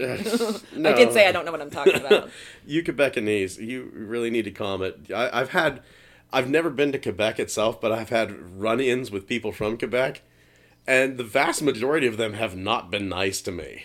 It's said that there's and it's that that francophone type thing, but it's not quite francophone. It's more Quebecophone because they also they have their own dialect of French. I think it's my last name too. Oh, Yeah. that could have something to do with it. Yeah. So I'll throw this out there. My last name is Mort, which, if you put that into a Google Translate, means death. It's such a dramatic last name. Yeah, my Dark uncle. and dramatic. It's Yeah. not florid and spicy. Yeah, not florid and spicy whatsoever. It's dismal. My full name. I'm throwing this out there. My full name is Douglas Scott Mort, which, whenever you translate it, means the Scottish Dark Sea of Death. Lord. What the hell? You got fucked, man. Yeah, I did. I think the worst part of it is the Scottish. But anyway, but my uncle during World War II actually had trouble because whenever France was being unoccupied, the American troops were in there, and this one person had a castle, and he let the American troops stay in the castle, except for my uncle, because of the last name Mort. I think I've actually, I'm wondering if it was the same castle. I saw like a documentary about a castle where they had troops staying during, oh my God, during World War II. I'm going to have to find that and see if it might, I'm going to really dig. And I know I saw it on Netflix. I know that much for sure. But I'll have to see if I can find that because maybe that's the one your uncle was supposed to be in. That'd be crazy. Well, my uncle actually sat and talked with the guy until 5 a.m. And finally, whenever he realized my uncle was a good person, at that point, he lets him in the castle. It only took 12 hours. Yeah. Just like, crazy. I Oh know my I've been gosh. dodging Nazi bullets left and right, but this is a pain in the ass. See, I don't have any good family stories like that. Sucks. It's okay. You have neat family stories. I wouldn't call the fact that, It's interesting. Yeah. We'll not say neat, but Neat. it's interesting. Oh, that's neato. You almost died in World War II several times. Neat. Neato. It's so rad. Yeah. You carried a hatred for the Japanese for years. Oh, God. Neat. Oh, see, you took away the shiny, pretty, and fun, and you not the World War II was fun, but you took away the this is a funny story, and then you made it racist. I didn't make it racist. It already was. I think the Japanese are just fine people, but there was a hatred absolutely. that my uncle, and to a lesser extent, There my was a father, hatred within the whole United States. I mean, they Yeah. were put into internment camps, for God's sakes. Right. So it's it wasn't even like an isolated event of soldiers coming home. It was also already here. Right. But it's a thing where, at the same time, my dad, one of his favorite things to do is watch Godzilla films.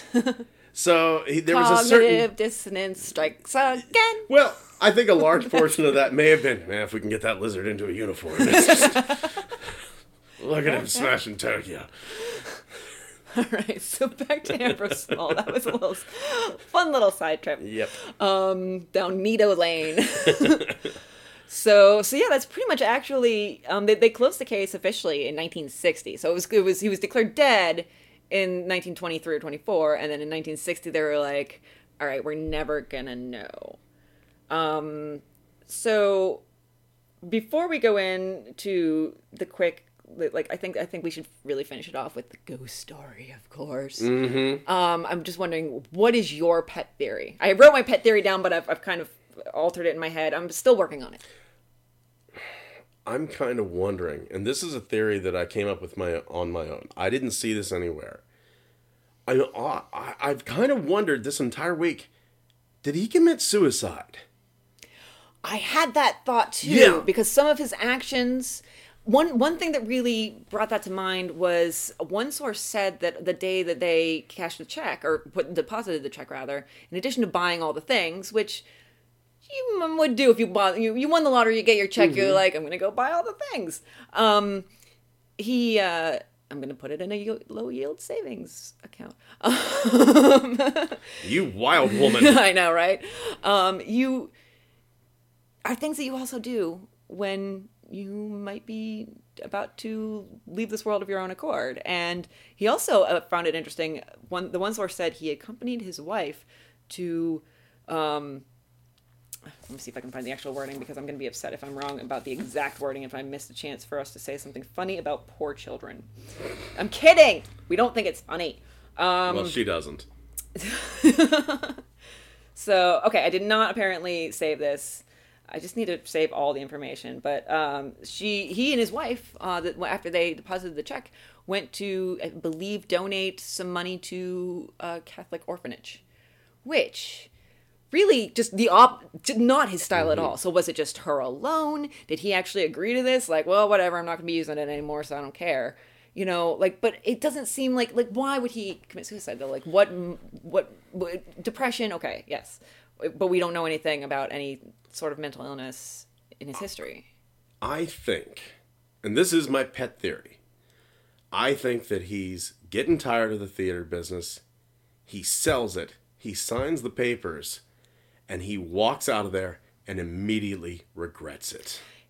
That was his life. Yeah. That was his life. I mean, yeah, there were the ponies and there were the women and everything, but that really, like, it was his driving force and passion. And once you reach that ultimate goal of buying the Grand Opera House and then buying other Grand Opera Houses, and yeah, I mean, I think that's a possibility. Yeah. I still feel like there was murder. I feel like, and I do feel like Dodi disappearing that same day, yeah, there were good reasons behind it, but I really feel like him and Teresa had something.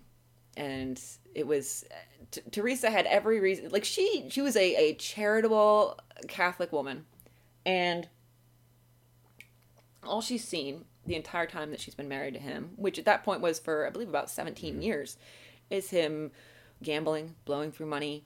You know, we probably bought his mistresses all kinds of shiny baubles, you know. And she knows. You know, she wants this money to go to the Catholic Church, so she has her reasoning. Dodi thinks that he's out of a job, so he has his reasoning. And either together or apart, one or the other. I think together is the more likely that, you know, like, they would have known each other. Yeah. You know, they would have, Dodi would have been to social events. He would have known Teresa, and I'm not saying affair. I don't think an affair was her style. You know, she was very devout, but I do think that maybe there was some conspiring there, and I do think it was those two. So I don't see the lover aspect with her, but I do see them both having their own particular reasons and coming together. And yeah. I honestly think he committed suicide. I think he threw himself off of a bridge someplace, and his body went under the ice. Or maybe there was some sort of an accident. Yeah. Maybe it wasn't even that. Maybe it was just slipped and fell. I mean, it's not like they were all about the guardrails and safety mechanisms in 1919, you know? Like, it could have been a complete accident, and here we are years later speculating about suicide and murder. That's all we do is speculate. Yeah. I remember there was one point in my life, I was 16 years old, and I had just recovered from Legionnaire's disease. Ooh. Yeah, I had Legionnaire's disease. My mom had been in a car accident and had whiplash. So, and my dad was in the hospital. My mom had actually been following my father in her car, following the ambulance. Oh my God. And she pulled out at a green light, and a woman ran the red light and T-boned her. So she had whiplash. This was 3 days later. We go down to visit my dad in the hospital. And he would be, that was March. He'd be dead the next month. Oh God. He would be dead I'm in so April. sorry. Oh, that's okay. It's part of my history. Also, it's a horrible month. Yeah, it really was a bad couple of months. I had gotten Legionnaire's in January, kind of got over it at the end of February. Mm-hmm. So this was about the middle of March, I suppose. And we're coming home. We have my father's truck. We're coming home, and the truck breaks down. Oh my God. And Mom has whiplash. My lungs are still on fire. It's cold. So I go to my mom, you stay with the truck. I will walk and get help. So I go get help. And we sit in the garage until 5 a.m. whenever my mother's brother comes and picks us up. And I get home at 6:30 in the morning, and I look in the mirror, and I have a pimple right there. And I break down and I cry because of this pimple. Yeah. Right? Sometimes all it takes is just that one little whisper to send you over the edge. It can be shouts and screams pushing you to the edge of that cliff, and then all it takes is just a single whisper. Yeah. And I honestly believe Ambrose regretted immediately that he sold the theater, he sold his White Whale. He's looking at this amount of money, which is a huge amount of money, but it's a solid amount of money. His ability to make more money from the theaters, even though the theaters weren't making as much money, his source of income is now gone. And he goes to the newsstand, and his paper's not there. Yeah, that's right. That was he did. I don't think we actually mentioned he did have according to the newspaper stand guy, he had an argument with him because Small had an argument with him because the papers were late because of the storm. So he couldn't find out what was going on with his ponies. Yeah, and I really think that's what did it. And he went, fuck this. I don't need this life anymore. Done. And throws himself off. Plausible. I feel like the fact that he went around making so many enemies and seemed like not a great guy, and the people closest to him probably saw that the most and the most strongly. Those people closest to him, Teresa and Dodie. And now there's a whole bunch of money in play.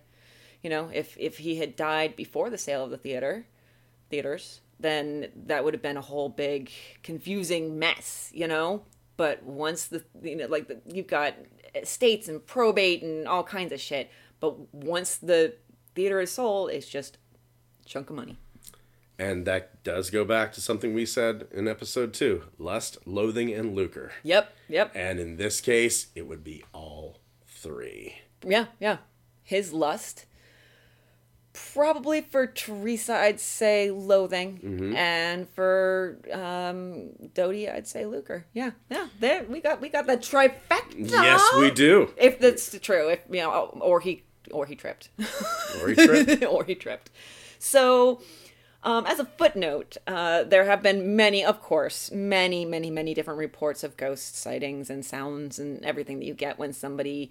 You have a famous location, the Grand Opera House. You have a famous person, Ambrose Small, and a very famous incident, a disappearance. So you, of course, get ghost stories. So the story here is in the 1970s, they were renovating the theater, the Grand Opera House. I can't tell... I still, from my research, keep on going back and forth between whether he disappeared from the Grand Opera House in London, Ontario, or the Grand Opera House in Toronto. So I can't tell you which one it was. I just know that it was a Grand Opera House, and I believe it was the one he disappeared from. They were renovating it in the 70s. A backhoe was tearing down a part of the west wall where there was a big arch with a hand-painted mural, and this was the theater's focal point. The backhoe stalled. And it stalled and it stalled and it stalled. And they could not get it going again. And the engineers eventually determined that it had stopped one brick short of... They basically uncovered this by accident, but they were about to smash into it. One brick short of the whole entire archway and mural coming crashing down to the ground. So one brick short, and then they shored up the wall, and the last supporting brick is showcased in a display case at the theater to this day. But people think that he stopped the bulldozer to keep it from destroying this particular piece of the theater's history. I'm going to do my Ghost Hunters impression here. Absolutely, go for it. What the hell was that? Did you hear that? What was that? Squeak continues to be freaked out by you. So sorry, buddy. She's literally right behind him on the couch. You're gonna hear me scream, and it's just gonna be me running around with a cat latched to my eyeballs. I mean, not to victim blame her, but it's kind of partially her own fault. She keeps on wanting to be around. She loves men. She loves men. She will sit with me if I put her into my lap, but if Jackson's around, she ignores me and sits in his lap. Any men that are around, she definitely prefers men. You notice she's not been around me. Yeah. She loves the guys. Fair enough. So. Going to do one more impression. The Ghost Adventures. Yes. Which is my favorite one. The Zach Bagan. Okay. Yeah, whose shirt just keeps getting tighter and tighter with each new episode. It's like, fight me!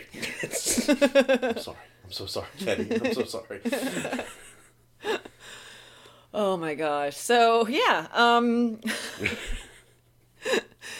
I think that's pretty much what we got. Yeah. That's the disappearance of Ambrose Small, Canadian theater magnate, and our many theories as to what caused it, which we'll probably never know. I mean, unless somebody finds that body of that man that claimed to be both him and Doty, but I don't think that's going to be found anytime soon. Let's face it, if you have a major concussion, a gunshot wound to the neck, have just been hit by a car, and your newly severed legs. You probably think you're anybody. Yeah, yeah. Are you Darth Vader? Yes. The fact that he was able to come up with the name John Doty. Yeah. They gave him the name like Ambrose. They basically showed him a picture of Small, and he's like, "Yeah, that's me." But and he did have like facial features that were similar. Yeah, I'm the Pope.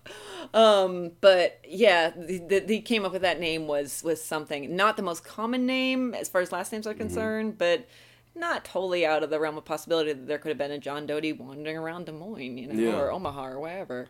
This, I was surprised at how normal the names were in this one. I know, right? And the last one, too, we didn't have too many. We had 3 fingers in this one. Yeah. And we had Happy Bachelor in the last one. Yeah. I'm just wondering where the fun names are. Yeah, yeah. Jephthah. Where did Jephthah go? I miss Jephthah. Bring Jephthah back. And we were so worried about you, Jephthah. On a quick note, actually, I meant to bring this up at the top, but now's a good time. Yeah.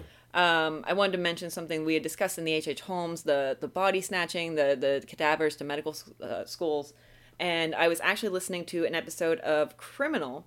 It's an excellent podcast. You should listen to it if you haven't. And episode 44, yes, called One-Eyed Joe, which we might have to delve into at some point.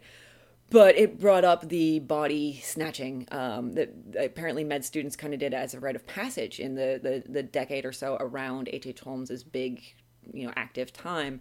And they would, basically, there just weren't enough cadavers. The laws weren't in place.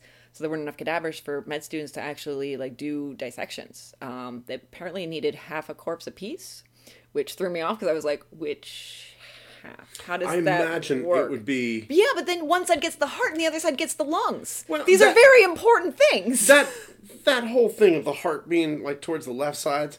A little bit of bullshit. Yeah, but then, I guess you're right. It's you. But still, there's rock, paper, important parts for the on liver one side and important parts on the other side. You rock, paper, scissors for the liver. Yeah, and the stomach. So and there just weren't enough. So they were to start to go out and especially in the winter months when things would be better preserved, they would steal corpses and bring them back, and like it was rite of passage, and their teachers would be proud of them for it. You had the resourcefulness to go and get yourself a corpse.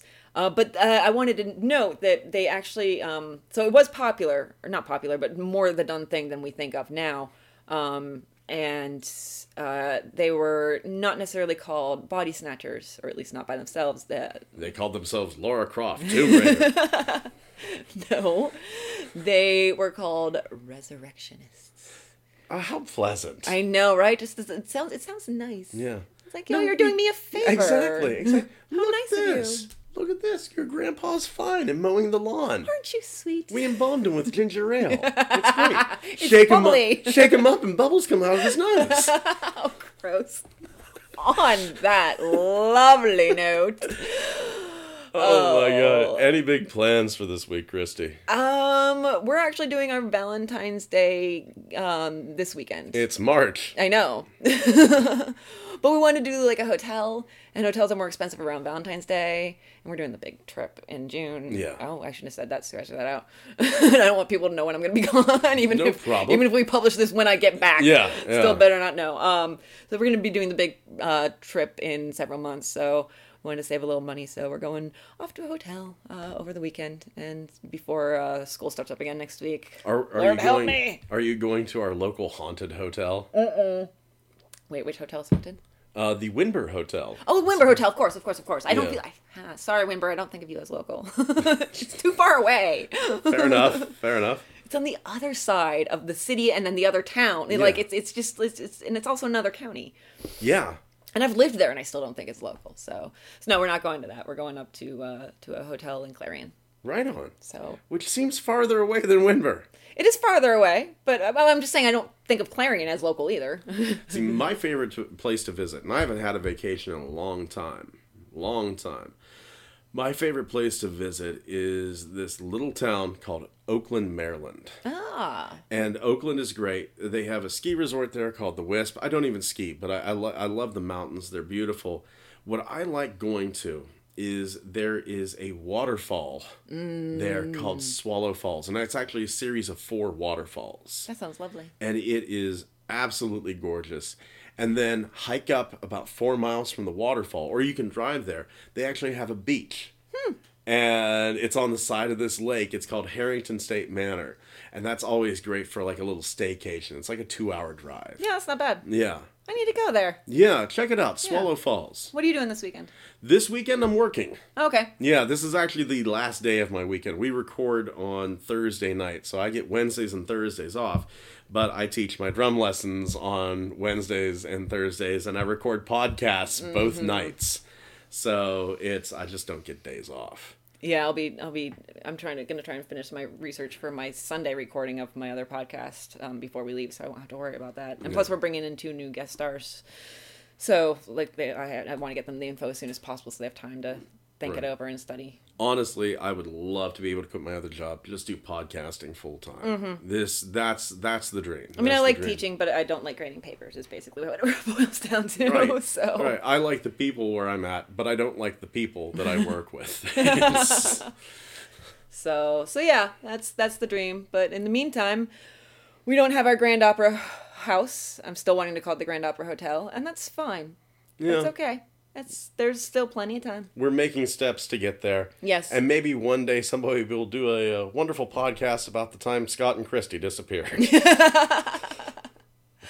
So I'm going to leave the ending to you this time. I feel like you've got something. I just want to say, get off your ass, do something, become a statistic is what I'm saying. Drop the hentai. Drop the hentai. That's been Old Timey Crimey. I'm Scott. That sounded really annoying. I'm going to say it a different way. Go. That's been Old Timey Crimey. No, still annoying. Oh, man. That's been Old Timey Crimey. There you go. There we go. Leave it all in. It's funny. Absolutely. Have a good week, everyone. Bye.